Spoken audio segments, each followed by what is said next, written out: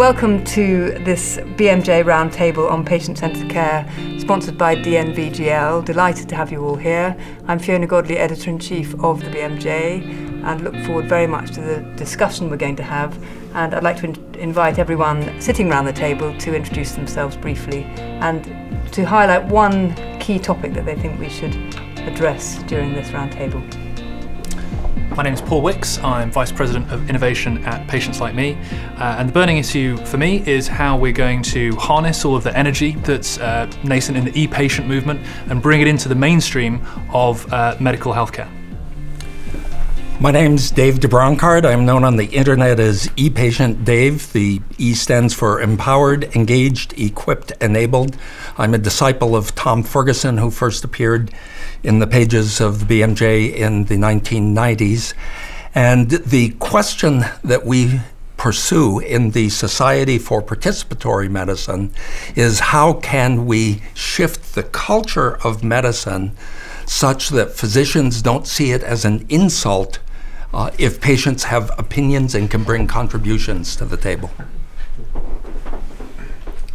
Hello, I'm Angela Coulter. I work for the Informed Medical Decisions Foundation and the University of Oxford. I'm keen to see how we've been talking about some of these issues around patient-centred care for a long time. I'm really keen to hear ideas about how we can speed up the momentum to implement some of the ideas. Hello, I'm Jeremy Taylor from National Voices, which is a national coalition of charities, and our purpose is to promote person-centred care, which is also my burning issue. How can we turn it from policy rhetoric and good intentions into practice? I'm Ben Mearns, I'm a doctor, and I lead on acute and elderly care at East Surrey Hospital in Redhill, and we work very closely with patient opinion and have been using it to gather patient feedback for some time. What I'd like to know is how we make the whole NHS embrace a culture of openness and transparency so that we can truly provide patient-centred care. I'm Paul Hodgkin. I was founder of Patient Opinion. I was also a GP till 5 years ago. My burning issue is that across society we're moving from hierarchies and big up-down organisations to webs, and medicine is being reshaped by patients empowered by digital. And what sort of medicine is going to emerge from that is absolutely crucial. My name is Alex Silverstein. I'm the past president of the International Diabetes Federation's Young Leaders in Diabetes project. And I, like Dave, believe in 4 E's: equipment, education, empathy, and engagement opportunities. And for me, as a person with diabetes, I believe not all of those E's can come solely from an in-clinic perspective. And I think that really needs to be appreciated in future culture. I'm Rupert Whittaker from the Tuke Institute, and also work as an expert witness in psychiatry. And I think the thing that I really want to have addressed is how patient-centeredness gets subverted by the current physician-centered model, and how it is prevented from being implemented. Because I think the identifying those obstacles will then give us an idea of how to create some leverage to prevent them from having their effect. My name's Navjot Lada. I'm a clinical editor here at the BMJ, and I'm a part-time GP as well. From a very practical point of view, I'd like to know how we get this, movement with lots of momentum, how we bring doctors up to speed with that movement as well, so that everyone's on the same page. My name is Sarah Rigger. I'm an engineer, a PhD student, and a person living with Parkinson's disease. I spend 1 hour per year with my neurologist and 8,765 hours in self-care. So I believe very much in the patient's ability to self-care, but to be able to do that, we need access to our data. And also, we can also contribute a lot to knowledge that healthcare needs to manage other patients like us better. I'm Rosamund Snow. I'm the BMJ's patient editor, and I have had type 1 diabetes since I was a teenager.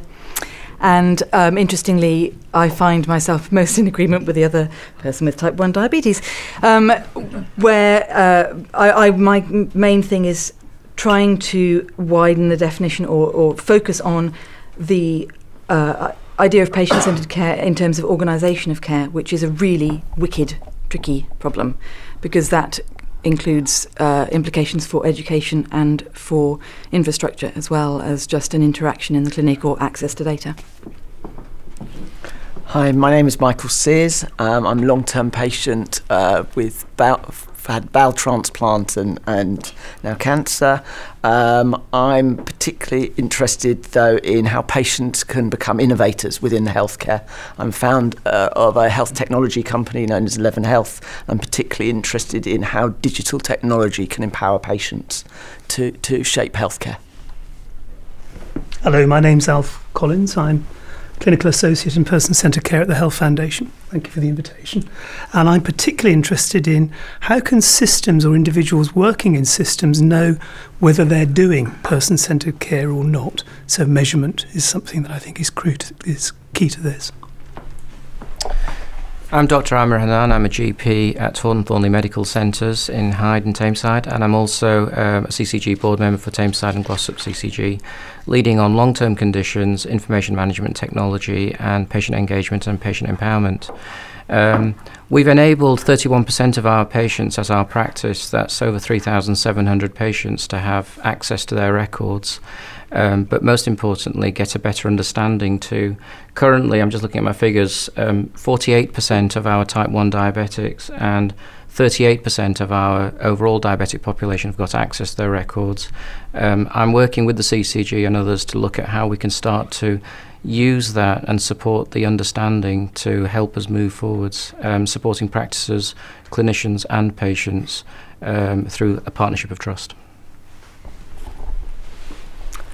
I'm Tessa Richards, BMJ's Patient Partnership Editor, and unsurprisingly, you will know that my passion is to broker conversations just such as this between patients and health professionals, but I'm also passionate about changing the culture of the paternalistic health systems that we all go to, and I'm equally passionate as a carer as well as a patient to see the role of carers and the support infrastructure around individual patients and people, how that really matters and how they can contribute in a way that they are seldom allowed to contribute at the moment. They're often excluded.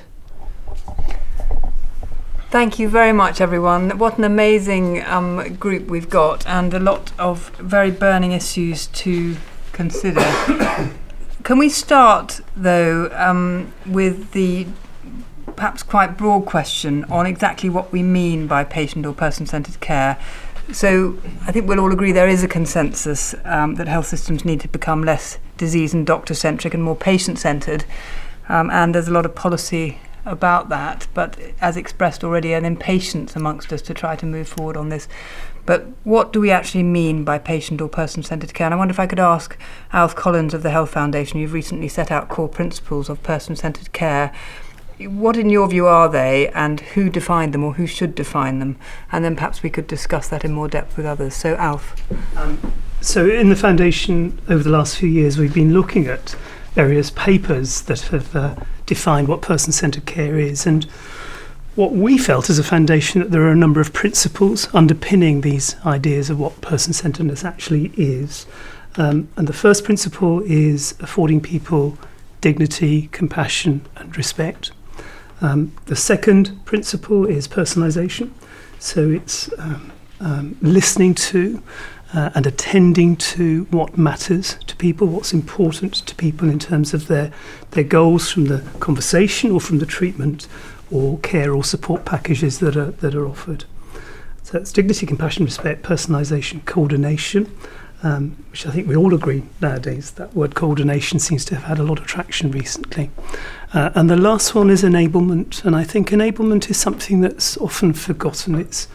It's about what people already know, what people are already doing, and how they'd like to build on what they already know, and how to build on what they can do and what they'd like to achieve in their lives. So those are the 4 principles that we've set out in the Health Foundation. And now just a bit about how those were defined. Who should be defining what is patient or person-centred care? We believe that it's patients themselves that should be defining it, individual people that should be defining it.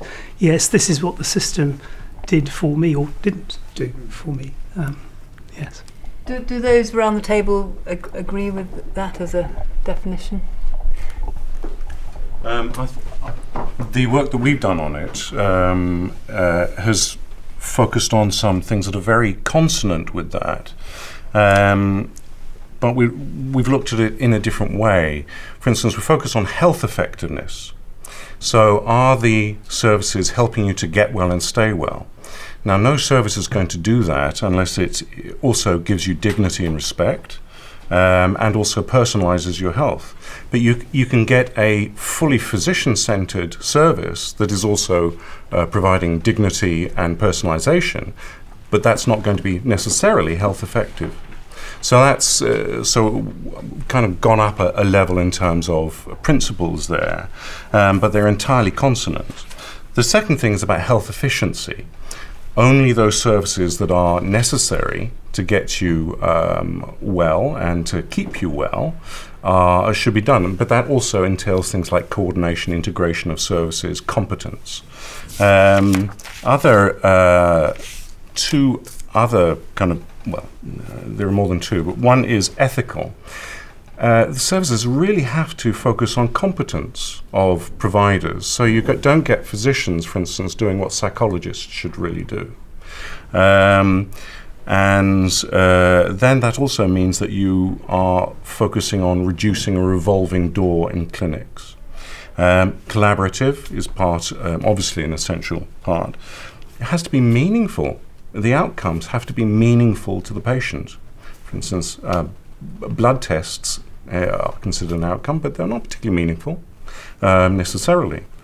Empowering, which is what you called enablement, Alf, absolutely essential. And that feeds into the issue of collaboration as well. Also, I think trustworthy. You have to have services that you can trust are really looking out for your needs first and foremost. And those are our principles, and they're entirely consonant, and it's just a question of which leads into which, and which do you choose to be the first principles. Does that make sense? It does. Thank you very much, Rupert. Dave, you were going to add something to that. Yes, I have perhaps the advantage, I hope, of not having spent a lot of time in the healthcare system before I almost died and got saved by it. So I'm grateful for it, but at the same time, as I've begun attending conferences for the last several years, I've noticed what can only be described as an enormous disconnect, and I know many people in this room are well aware of this. So often, and we can all take action on this by complaining to the people responsible. I attend events about patients where there are hardly any patients involved. The folly that results, the intellectual folly that results, is like Freud asking, "What do women want?" And when you might just try asking them, Last year there was a conference about the patient's role in decision making in Boston without a single patient speaking. The conference organizers should be called out on this. I see announcements almost every month about conferences about healthcare with all stakeholders, and the invited speakers are insurance companies, device makers, and so on, and not the ultimate stakeholder. We need to be clear, be conscious of the words we're using. A stakeholder is somebody who has something at stake in the outcome. And we cannot optimize this industry around the value of the ultimate stakeholder if we don't actively invite them to the conversation. I applaud BMJ for having so many actual sick people here, at this event. Well, some people say, well, we're all patients someday. Well, no. Until you are a carer with a real problem on your hands. I know there's a woman named Leslie Kernison, who's a geriatrician, who attended a big deal conference in San Francisco last fall and was about to go on stage talking about the problems of being a caregiver for an elder when one of the conference organizers said, "Don't talk about that, talk about changing our culture." Well, that's not patient-centered. So, and the problem is that culture change requires changing the context of the conversations. And in Angela's book, published in 2002, one section in chapter 1 is patient, client, consumer, or user. You know, the context shift will alter how you look at what we should be talking about. Thank you, Dave. Jeremy. I just wanted to say that I really like the 4 principles that Alf has outlined, and National Voices has sort of informally adopted them. They obviously don't embrace every aspect of good quality care, but they focus on the things that distinguish person-centered care from kind of bog standard good care, if you like. And they're a very useful shorthand, and they align quite well with what is most often, I think, missing, which is the coordination, which is the personalisation, and particularly the enablement. I think of the 4 principles, the enabling bit, the enablement part, is the one that I think, I agree with Alf, is most frequently overlooked. We had a meeting with a senior politician yesterday, and I won't say who it was, but it was quite clear during the course of that conversation that the bit of person-centred care that this person most struggled to understand was the enabling bit. And so I think if there's one thing that I like more than anything else in that definition, it is shifting the emphasis away from a more traditional concern with the protection of the vulnerable. And I think a bit of political context, I think, around in this parliament, in this country, the health debate has been hugely dominated by the after effects of what went wrong in Mid-Staffs and in Winterbourne View. And there's been an understandable political response that I think has reinforced the need to demonstrate that the NHS and care systems more generally are looking after people and protecting them from bad things happening.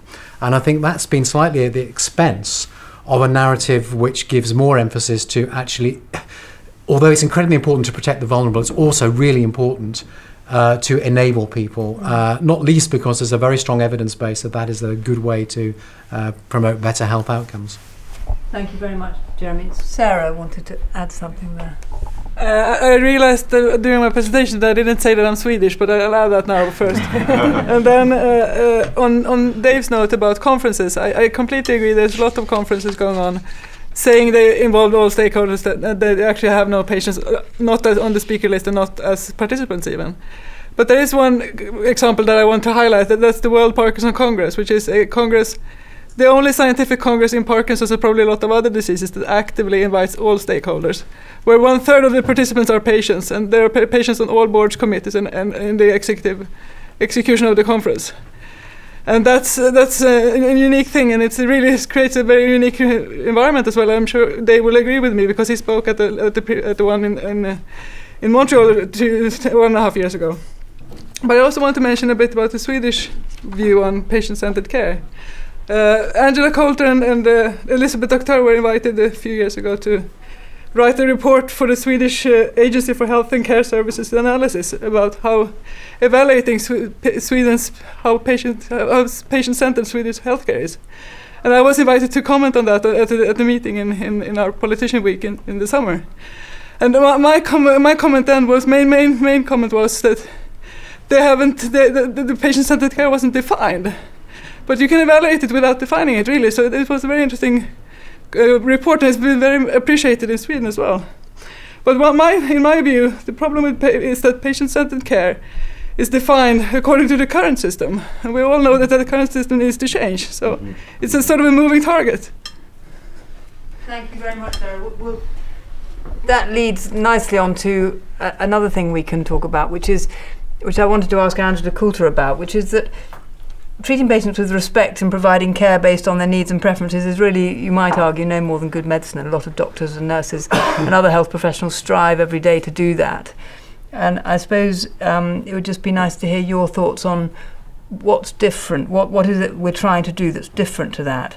And why is there the big push now? What's led to us really feeling now is the moment when this has got to happen? Well, whether there's a big push on now that's different, I'm not so sure, because some of us have been arguing these things for a very long time. But you're absolutely right. Most doctors, most nurses, most clinicians do their utmost to treat people with dignity and respect and to listen to them and so on. And sometimes circumstances prevent that. But I think we're talking about something that's more ambitious than that. In talking about enablement, where we're really challenging the way health services are currently delivered, because they tend to be delivered in a disenabling way. Sort of treating people with kindness and empathy and so on is terribly important. But if you're saying to them, we are the experts who can solve all your problems, just bring your problems to us and there's nothing you can do about it, then we're creating passivity and dependency and disenabling them. And the other way, and I think most people around the table are really calling for health services and people who work in them to go further, and recognising that everybody, no matter what their health problem or indeed their family's health problem, comes with various assets. They bring a lot of skills, knowledge and experience that is absolutely crucial for managing their healthcare.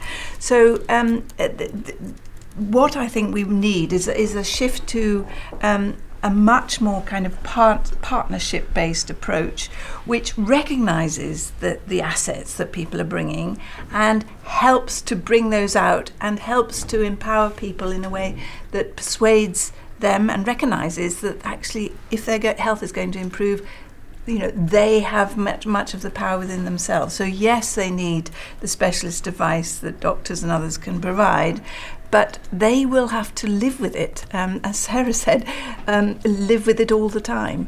And therefore, supporting people's own efforts is absolutely critical for improving the outcomes that Rudolph quite rightly says is why we all use healthcare.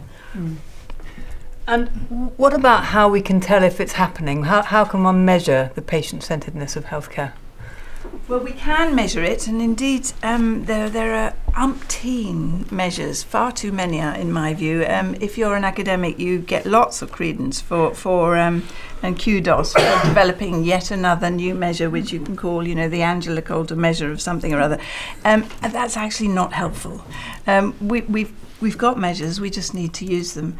And I think that, and there are a number of initiatives underway now that are trying to sort of get agreement on which are the best ways to measure things.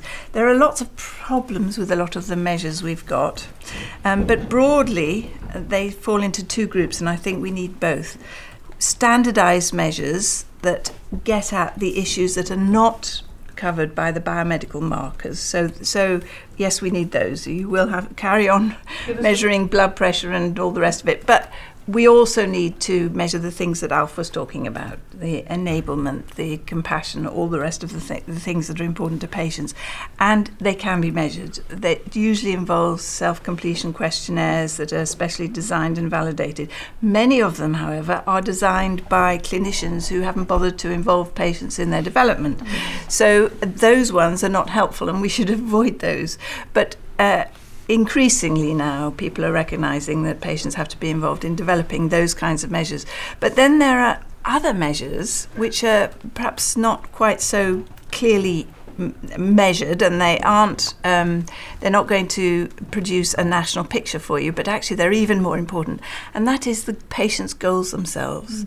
So at the beginning of a course of treatment, it's really important to find out from the patient what they want, what the effects of their illness or condition are on their life, and what they would like to change, and record that, and then follow it up and find out whether you've achieved, or together you've achieved what the patient said were their own goals. So those two types of measures, I think, are crucial. Rosamond? I was wondering, with that, you can measure, you almost need to set the parameters of what the patient is allowed to say. So for example, I could set the goals that I want to be able to, have a blood glucose of X, Y, and Z, and you need to give me X, Y, and Z so I can get there. What I would actually like, if I was given a magic wand, though, is to be able to test my long-term blood sugar at home. I'd like someone to research that and produce a model. I could have that. I would like to have my eye care done at the same time as all my other care, so that I don't have to have time off work. Now, I would quite like, actually, if we're going to have a magic wand, I would quite like the doctors to be working after my work hours so I can get to them. Now, at what point am I allowed to start asking for these things? And that, so you could have patient-centred care based on my physical health goals and patient-centred care based on how what's going to make my life easier, and they are not necessarily the same thing. And yeah, that's all. Tessa? I wonder also, there's an element here with respect to patient-centred care, is that it's care when you need it. So much of care is provided in gobbets which are defined by your hospital consultant or your GP who calls you up for a routine appointment, and it's still very frustrating that on those moments when you actually do need a decision to be made, you do need some support. Certainly within the NHS, you still cannot email people, you cannot get a swift reply to a crucial question to you, and you just feel that you're dealing with an organisation that's technologically in the dark ages and doesn't function in the same way that almost any other industry functions. And I suppose that might be one element of patient-centred is its responsiveness. Michael, let me hear from... Yeah, I just think there are, when we talk about goals, there needs to be a conversation about the shared goals, and not just these are my goals and these are my clinicians' goals. What are our active shared goals? But that's one thing, and Rosamund highlighted it. But in terms of changes, this is a huge deep-seated culture change that we are after. But I guess my real challenge, I, like so many people around the table, are living issues every single minute of every single day. There are real-life things that could be done now that don't require great big policy shifts, that don't require culture changes. Tessa mentioned the ability to email, the ability to get blood tests texted to you, the ability to have a Skype conversation are just everyday things. And I just wonder, with this person-centred care, why can't we just even shift the dial one notch to deliver some real practical solutions that would then allow that culture change to gain momentum? If we keep talking at the top level, we'll never get some practical results. Thank you very much, Michael. Paul? I think it's really worthwhile thinking about this from the point of view of where power has already shifted. We've had these conversations, I've had these conversations for 30 years, and they go round and round. So if you step back and think, how have patients got more power now than they did 30 years ago, then you get a different view, and they have more information. And they've just got global amounts of information. They've got a voice, they've got a public voice, they've got Twitter, they've got Facebook, they've got solidarity groups, patients like me, support groups for people with newly diagnosed breast cancer. So they've got solidarity, and they've now got biosensor data and data that is their own. And the revolution will come from those dimensions rather than talking about how doctors have to change, because doctors do want to change, but they're held in systems that hold them in aspic. Thank you very much, Sarah. Yes, I really like Angela's the definition or description of the different measures. But speaking of goals, the clinicians, they don't know, and I don't know how well I can be. So it's very difficult if I want to say I don't want to have any freezing of gait with my Parkinson's. Well, nobody knows if that's possible. So that's one issue. And the thing about what Tessa said about opening hours, that is of course an issue in Sweden as well. We can't email. We can, but it's not reimbursed, and Skype conversations and what have you. But I have another place I can turn for that. And that's what Paul was talking about, the global network of patients that I'm connected to. Because I know that any time of night and day I can connect to one or more patients around the world that can help me with anything I want. And that's something that healthcare is missing out on. It's a huge knowledge base there that actually is lost. Thank you, Sarah. Amir? I just wanted to bring back the idea of partnership. I mentioned this partnership of trust that I've sort of come across, and you've also talked about it. But actually, I think this partnership of trust is actually recognising that there's three experts in the room. The patient is an expert in terms of the symptoms, in terms of their experience, the family, and you've mentioned the knowledge that you've gained from interacting with people from around the world. And of course, Dave, you've written many books on the subject as an empowered patient. But then we were talking to Alf earlier about the fact that he's the long-term conditions lead in his CCG, and he's working with his rest of the team on developing a long-term conditions team, if you like, or a service. He might have ideas about how that might work. If we leave it to patients on their own, they might get there, but they may not. However, this partnership working when the patient and clinician comes together, and then if we take the data, the record, the information that's available, and make it available to both experts, patient and clinician, then something very exciting happens. The thing about trust, though, is you can't see it. You can measure it, I suppose, but it's always difficult. But there's something else. It's not just about partnership of trust. I think there's two other things there. There's also a partnership of behaviours, and I think there's also a partnership of responsibilities. I just want to bring one other point in, and that's Atul Gawande's thought about the fact that medicine's now become more like a pit stop for patients, where it's not the one-to-one. We always think of it being a single interaction between a doctor or a nurse and a patient, but actually he says no, it's not. It's a pit stop where there's a whole team of people who are coming. So although you might only be going to your neurologist for an hour, I bet in that time there's a whole load of different types of people coming together. And I think it's one of the things that we've sort of forgotten is the complexity of healthcare means that you do need that team of people. You do need to think about the pit stop, and we need to think about, from a provider's perspective, have we got the right people around the table in that pit stop? What support are they going to need to ensure that that consultation is as good as it can be? And how can we try and ensure that that patient comes away with the best things? My final comment is about something called Health Pledge that our patients, these patients with access to their records and whatnot, have come up with. It's part of NHS Change Day, and they've asked everyone to make a pledge for something that you can do to improve your health, and it's www.healthpledge.co.uk. I've been using it inside the consulting room, so when people come in with depression, diabetes, whatever, heart disease, at the end of it I'll say, by the way, some patients have asked to do a health pledge. Would you like to pledge something? They go, what's all that about, Dr. Hannon? And I'll say, well, it could be an activity, it could be food and drink, or it could be some sort of exercise. Pick one.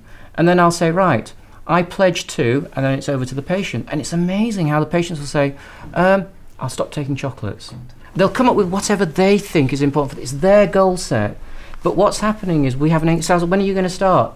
I'll start immediately. Or give another example. I'm going to go swimming. I'm going to go every day.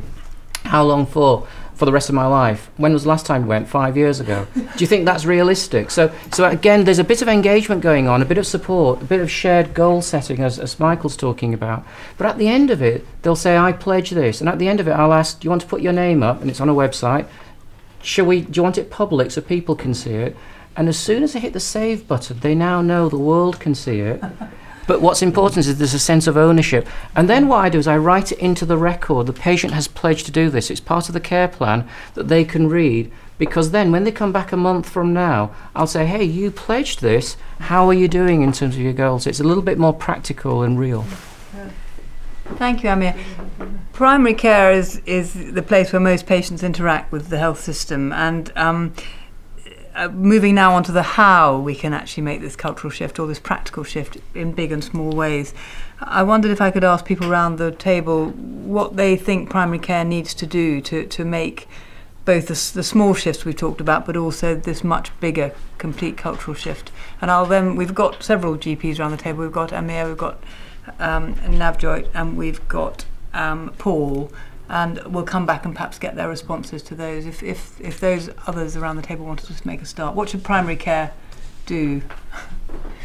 Sarah. So I'm going to stick my neck out a bit and say I think primary care needs to change. It should be designed to support self-care. It's about the enablement that someone talked about earlier, several people, and it should be reimbursed, and the design and quality should be evaluated according to how well they support self-care. Thank you. Yes, I agree. And I think if primary care could take a systematic approach to doing that by putting in place collaborative care and support planning and doing something like building the house of care locally, we can start to move towards a much more systematic way of supporting people when they're not with us, when they're out in the world, which is, as you say, 99.9999% of your lives. And it should be a team effort with the patient and their family carers as part of the team, and not just GPs. So we have a system of primary care that's in England dominated by a particular business model of self-employed GPs in quite smallish practices. You don't get the benefits of scale, you don't get the benefits of cooperation, you don't get the proper alignment between GPs, pharmacists, nurses, social workers, etc., etc. So it's too bitty and fragmented.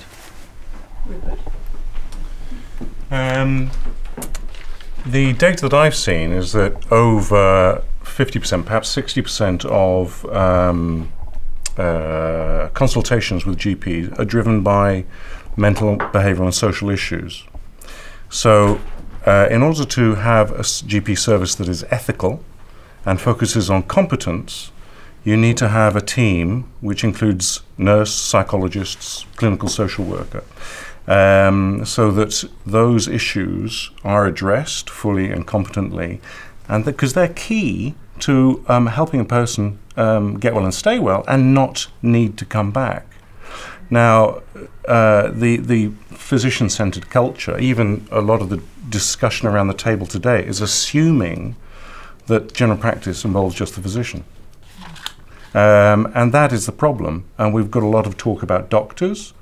When I find that a quaint term, it's a bit like calling women ladies, because it maintains a social inequality and a professional inequality, instead of looking at what is needed for patients to get well and stay well. And so I think that is one of the key things that needs to change in terms of general practice.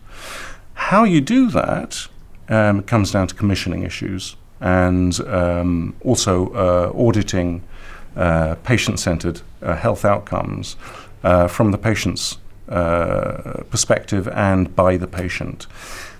We've also got some issues around the table about patient representation. And I'd like to sort of drop this into the mix. It's not possible to have patients as representatives. I certainly don't represent people with HIV, stroke or epilepsy, although I have all three myself. What we need to start looking towards are patients engaging in monitory democracy, looking at what does and doesn't work in services in terms of a larger set of principles about patient-centeredness. In primary care or primary health services, this is one of the points of leverage about how to create change, because I disagree that most clinicians or most physicians in particular want to change. I think those who do are a distinct minority.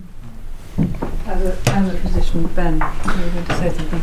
Yes, well, as I work in secondary care, I just wanted to make the point that the question within it asked, what does primary care need to do? And I think if we're truly going to be person-centred, I think we've got to move away from primary and secondary and tertiary, because I think it's so important that when we're designing systems together, and I think that that's the key to this, is that you have to put the person in the centre of the process and then allow all of our systems to resource the patient or the person.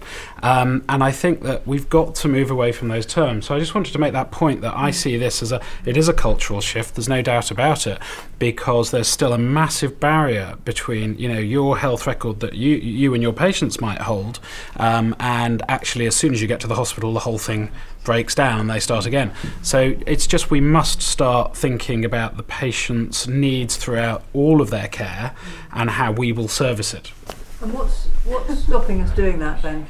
I think the current design of the systems, to be honest. So I think that every secondary care physician would want to add value to a patient's care. Some patients want us to be paternalistic. Some patients want to have a lot of control. And I think the key is to design the system that will allow for us to provide the best evidence-based care, to do it in a safe way, but to allow variability, to actually ask people what they want to do. And I think our systems at the moment are very much designed about the best evidence creates the best guidelines. The systems are therefore created to protocolise the guidelines. So you can end up with a factory-style way of processing patients, and it does remove the variance because, and then we get monitored and we have targets to meet, and we, so the whole way in which we think healthcare has been good or should be better has often been to the detriment of variance within the treatment. And I think we have to trust each other. We have to allow ourselves to not always start from scratch. That physicians have to allow themselves to not know everything, and to trust the patients when they want us to do that. But there are other patients that want very much that structured approach, so we just have to be able to do it. And I think our systems currently kind of designed against it. Thanks, Ben.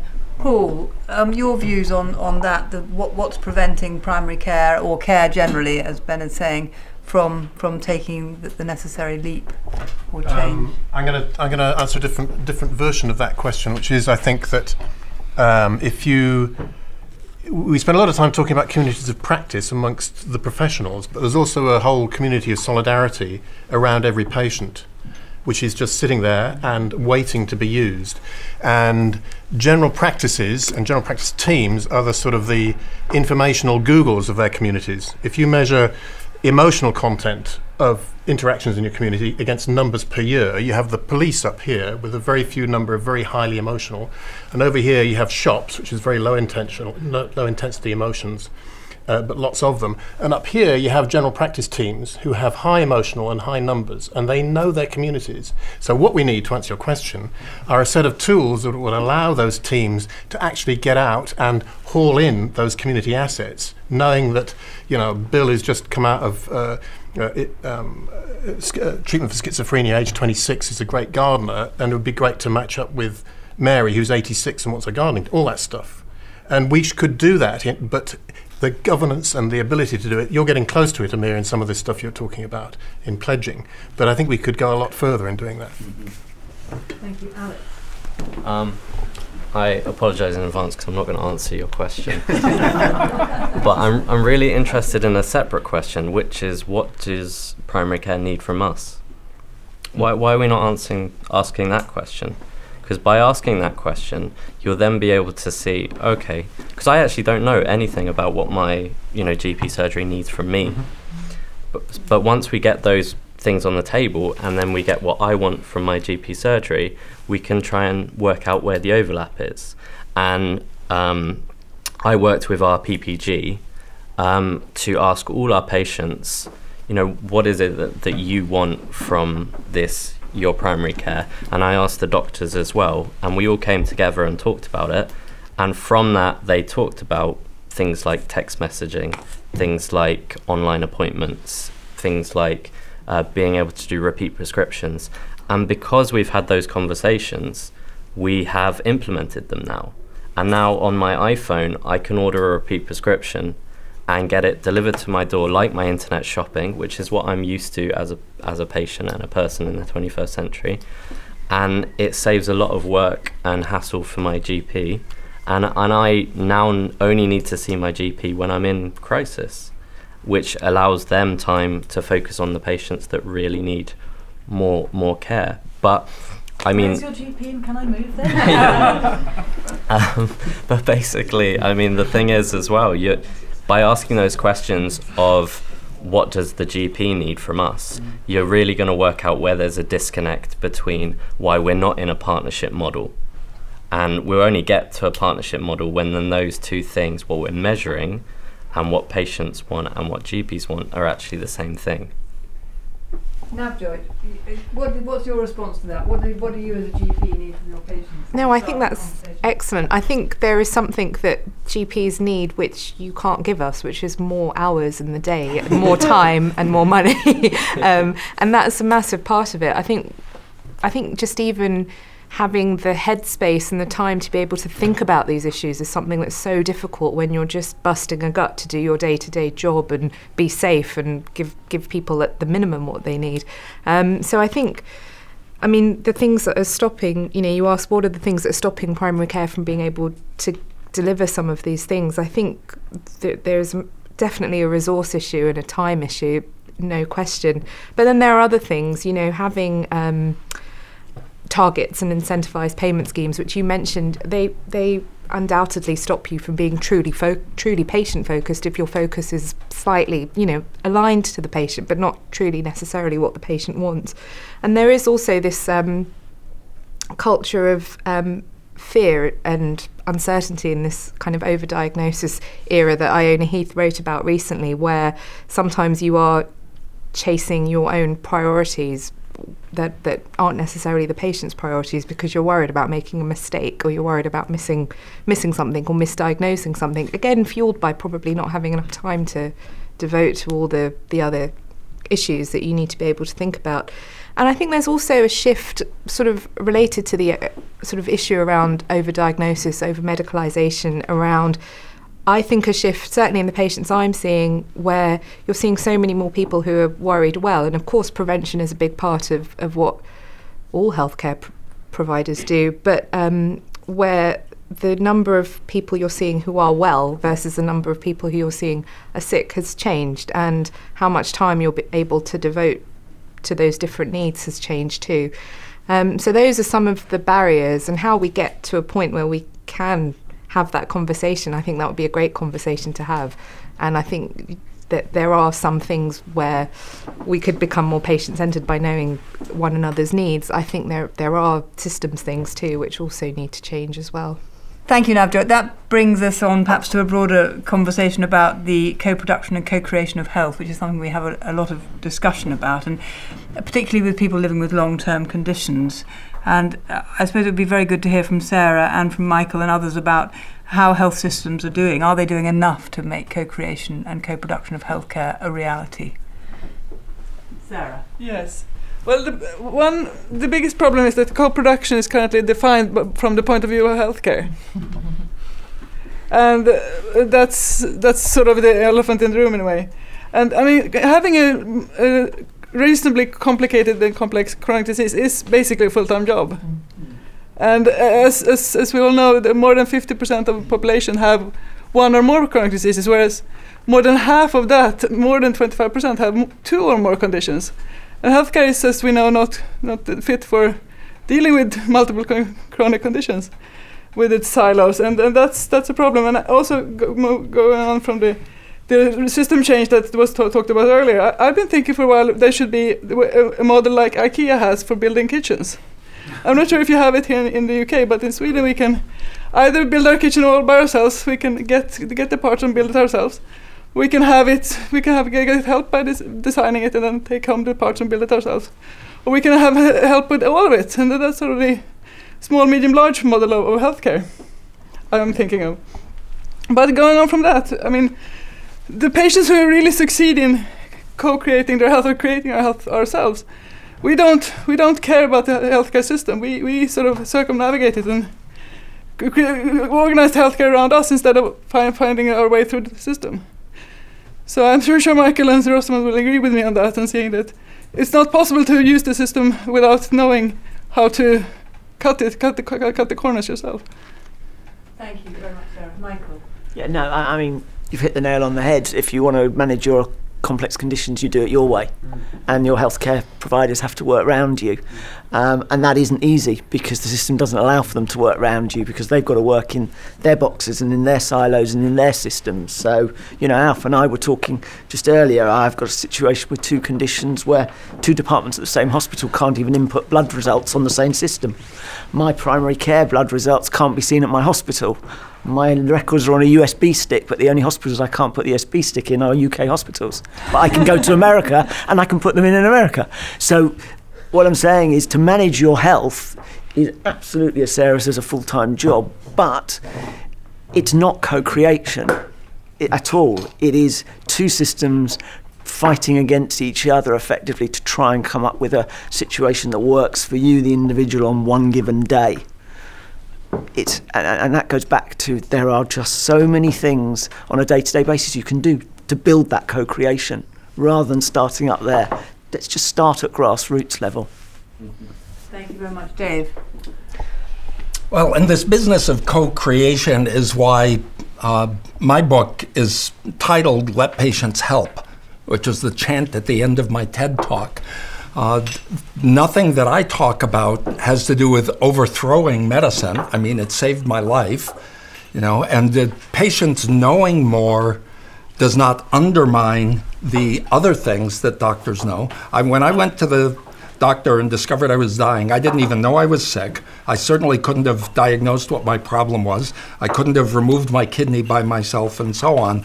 And yet, today my oncologist says, and was quoted in the BMJ 2 years ago, saying that he doesn't know if I could have survived, if I could have tolerated enough medicine, if it weren't for the extra information I got from a patient community online. Now, this is additional value. I want to acknowledge the people who said having a chronic condition is a full-time job. This is the first time I've announced this publicly, but last month my primary physician told me that I have prediabetes, and I have to start paying attention around the clock to what I do, and I will tell you, it is annoying.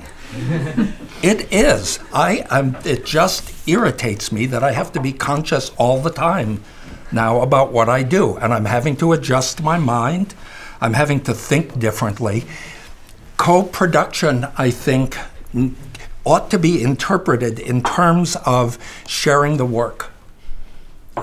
Today, so many physicians feel overburdened because their view and perhaps their reality is that they have to do everything.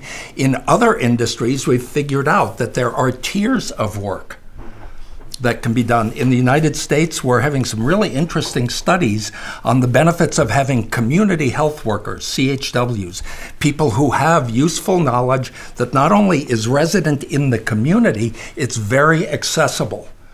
And this issue of convenience cannot be overstated. In business, if you want people to do something, you better make it convenient for them to do it. This is why, when I first saw this, I was disgusted. Going down a highway, there's a McDonald's on the right, and what do you know? There's another one being built on the left. Why? Because they get so much more business from the people going the other direction if it's more convenient for them to pop in there. Atul Gawande himself spoke at a conference I was speaking at a couple of years ago, and he was talking about the arising presence of retail clinics. Walk into a pharmacy and they have somebody there, not an MD usually, who can take care of your routine concerns. When this first came out, he said he thought, who needs this? This is ridiculous. But then when the time came for him to get his flu shot, even though working in Brigham and Women's Hospital, he could have gotten it any time, he never got around to it, and he ended up having it done at a retail clinic in his neighborhood. This issue of sharing the workload with different tiers of people and making it convenient. You know why people Google more than they visit doctors? Susanna Fox did a study on this, because it's a lot easier to get an appointment with Google. So this is no small issue. We wonder why people don't do things, and you can spend as long as you want, as a result of which she found that people are more likely to follow their final page in Google, the advice there, than they are to follow a doctor's advice. Thanks, Dave. Paul? Yeah, so primary care is where I go when I completely exhausted looking on Google, Wikipedia, and whatever articles were open access about the condition with which I'm struggling. So, there's a pre-primary care. One of the few examples where we do actually meet patients, where they are in the UK at least, is if you are in an unfortunate enough situation that you attempt to Google suicide methods on Google, in which case the first thing that comes up above all search engines is the telephone number for the Samaritans and an urgent message to call them. Now, when you type in whatever other condition you might be dealing with in primary or secondary care, what comes up is a mess. There's a bit of Wikipedia, there's a bit of the NHS, there's a bit of the BBC, there's sometimes an odd section from Channel 4's Embarrassing Bodies programme that can sometimes be more alarming than illustrative. But yeah, you're absolutely right. Patients are going there, and we're ignoring it, and we're still in the academic community treating the internet like it's a bunch of nerds in their basement discussing Star Trek, as opposed to realising that actually that's where the action is. In terms of co-production, I think one of the reasons the internet has been a great enabler for this is because everyone looks fairly equal on the internet. When I lived in America, my first experience in primary care was, you go to the GP, whether it's for a cold or for cancer, you're in there wearing a paper dressing gown and no clothes on.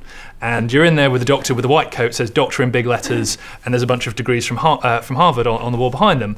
You meet that same person on Twitter, and their handle is Arsenal fan 321, and you get to see all about their hangovers and what their kids did at Christmas and their retweets of silly John Lewis adverts or whatever. It's a great equaliser. And so I think that's where we've seen a lot of great advocates come through, and a lot of the work the great sort of e-patients have done, many of them around this room, has inspired other people.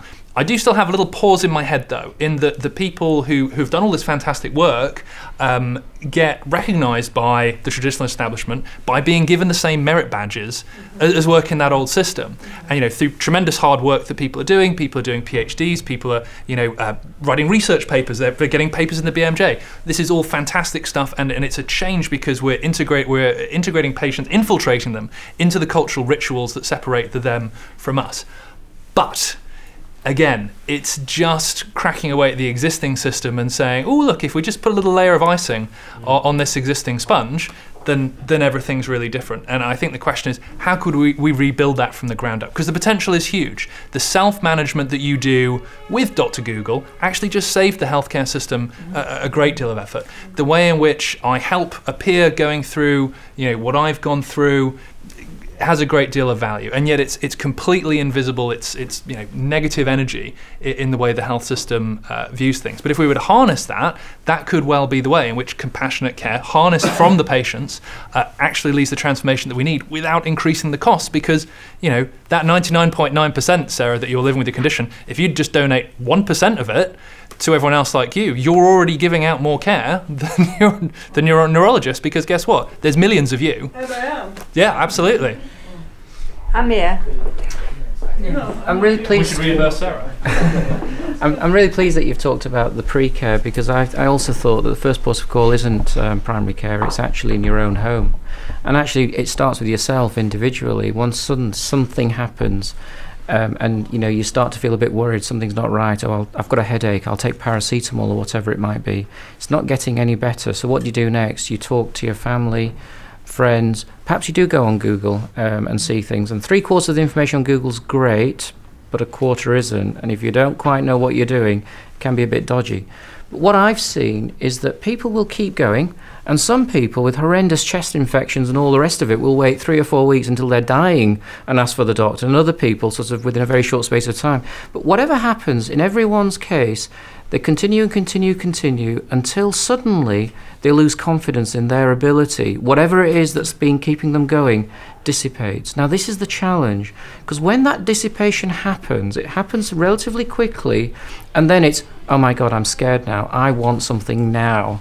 And what we're seeing at the moment, and it's ironic that today on the front page of every single national newspaper, A&E is creaking. So we've got to start thinking about patient-centred care, because there's a lot of patient-centred people who are turning up in A&E at the moment. Why? Because of two things, I think. One is that they've lost confidence in their own ability to be able to do whatever they're doing, and they're now turning for help. And the second thing, and this is also really important, is when they decide, I need to do something, they also want to know, what are the chances that I'm not going to get a closed door, that I'm not going to be told to go away?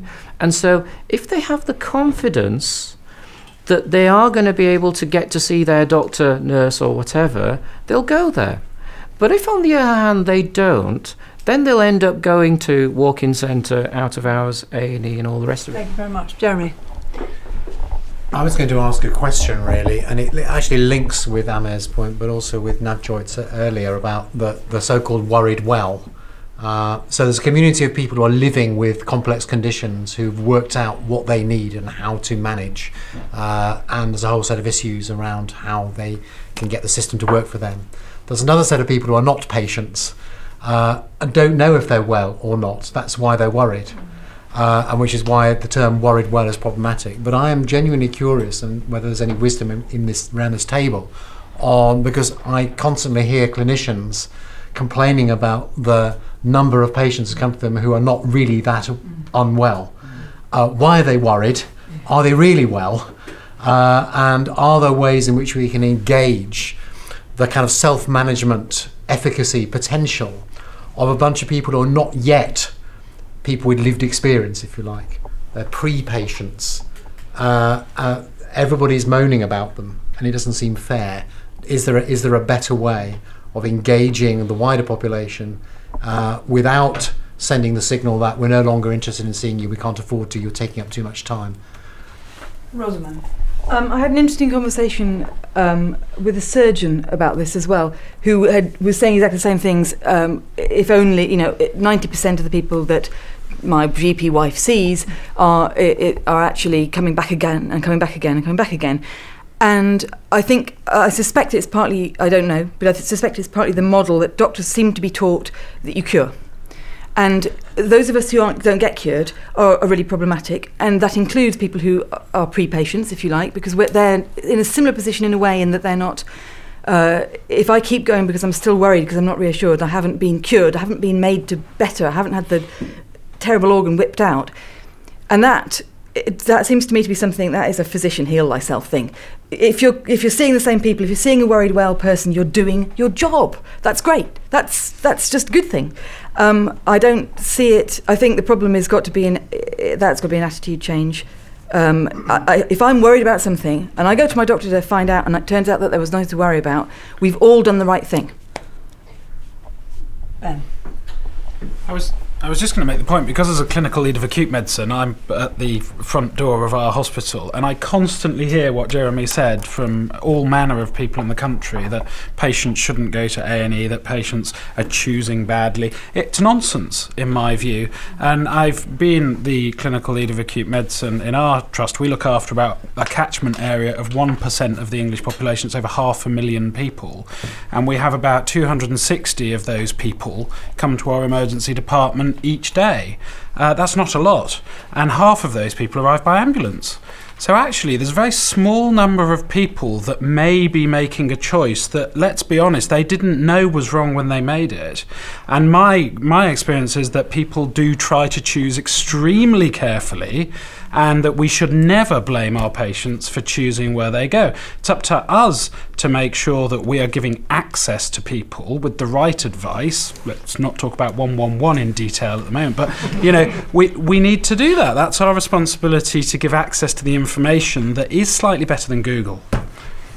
Yeah, what you sparked off in my mind, Jeremy, was the literature around medically unexplained symptoms, and actually the literature is quite wide and quite deep, and there is a very particular way that we can support people who have got medically unexplained symptoms who keep coming back to services again and again and again. It's just I'm not entirely sure that most people have actually accessed that literature. Mm-hmm. Paul?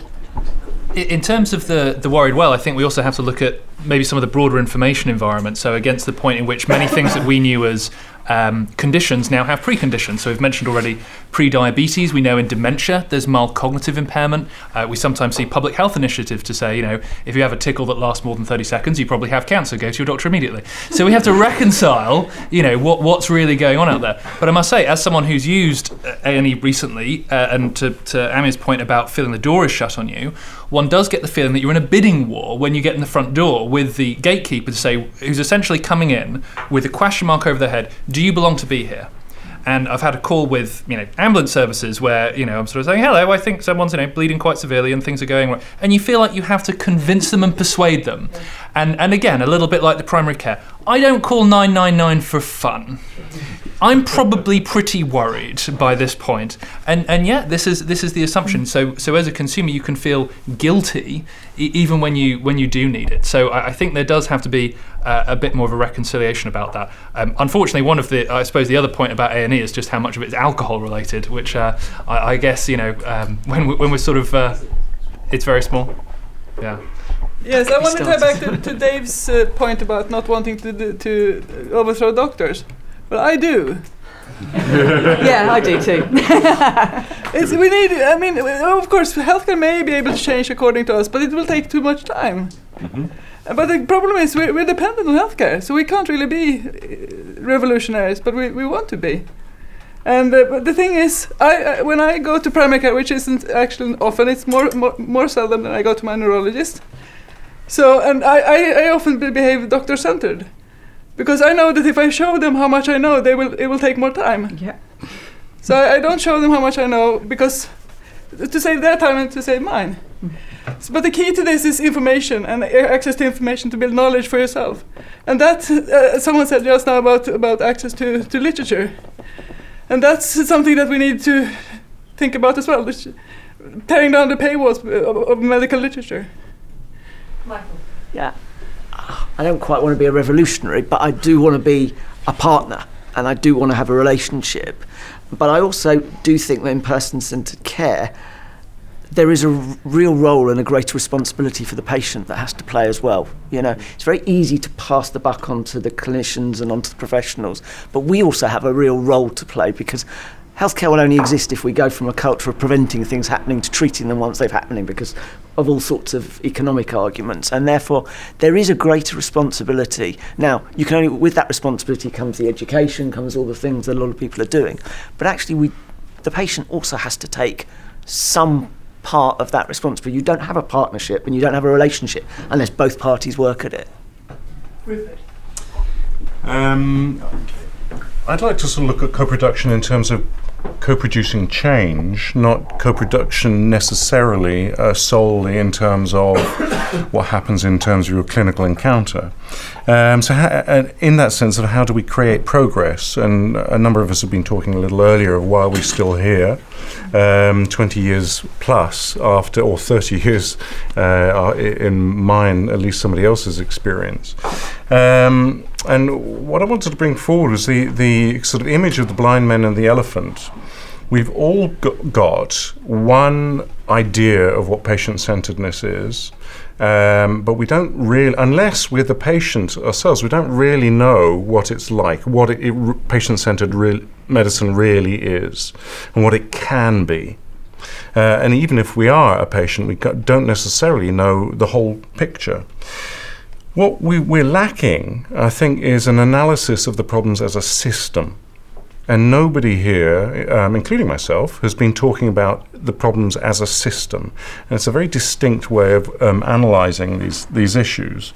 And it looks as not only the elements that need to go into creating change, but also how those relate to each other and how they relate to each other in the best way. And that also includes an analysis of the obstacles. A lot of what I've been hearing today too is promoting patient consumerism, which is a very American solution.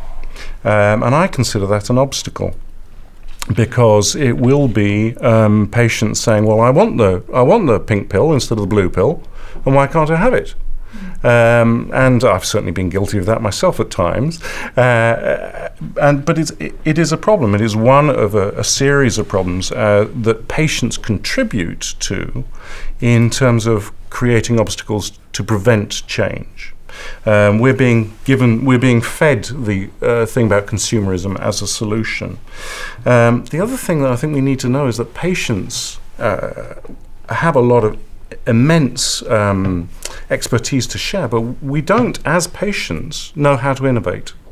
We need scientists first, and clinicians also, obviously, to create the innovation, create the change. And then we can redesign a system. And I think it does need to be revolutionary. Patient-centered medicine needs to redefine what medicine is. It's not just about physicians. Thank you very much. What I want to do now is just ask everyone, as we finish, we began this conversation with quite a lot of expression from people about frustration that here we all were, still, some of you have been involved in this for years. How can we speed up the momentum? How can we move policy to practice? That things are just not moving fast enough. So I wonder if we could just go around and each person tell us the single most important step that you think is needed to move to a fully patient-centred care culture and practice. Alf.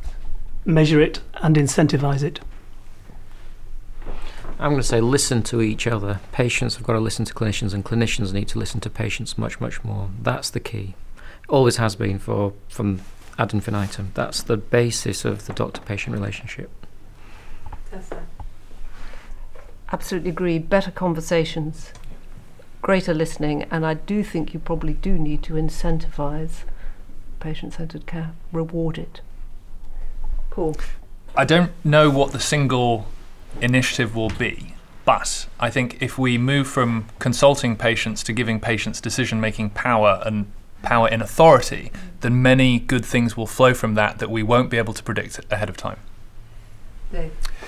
I too can't say that this is the single most important thing, but as a change agent and the public speaker, Mike, the question that always confronts me is what could be said that would make any difference.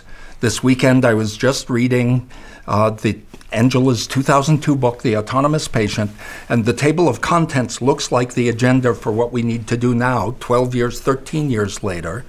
And it's clear to me that we have a cultural block, and one thing that would be really useful for us to do is figure out what's in the way of the culture accepting this change. People come out of school better trained, all right? I bet that a big important feature is that the dominant physicians, and I mean organizationally, are experts in how things used to be 20, 30 years ago. I don't insult them for that, but something needs to change. In technology, we used to have a software development method called waterfall, where you would figure out what the plan was going to be from the top of the cliff and move one step at a time down. You would never go back. That method, there's not a single remaining company that can practice that way because reality has changed.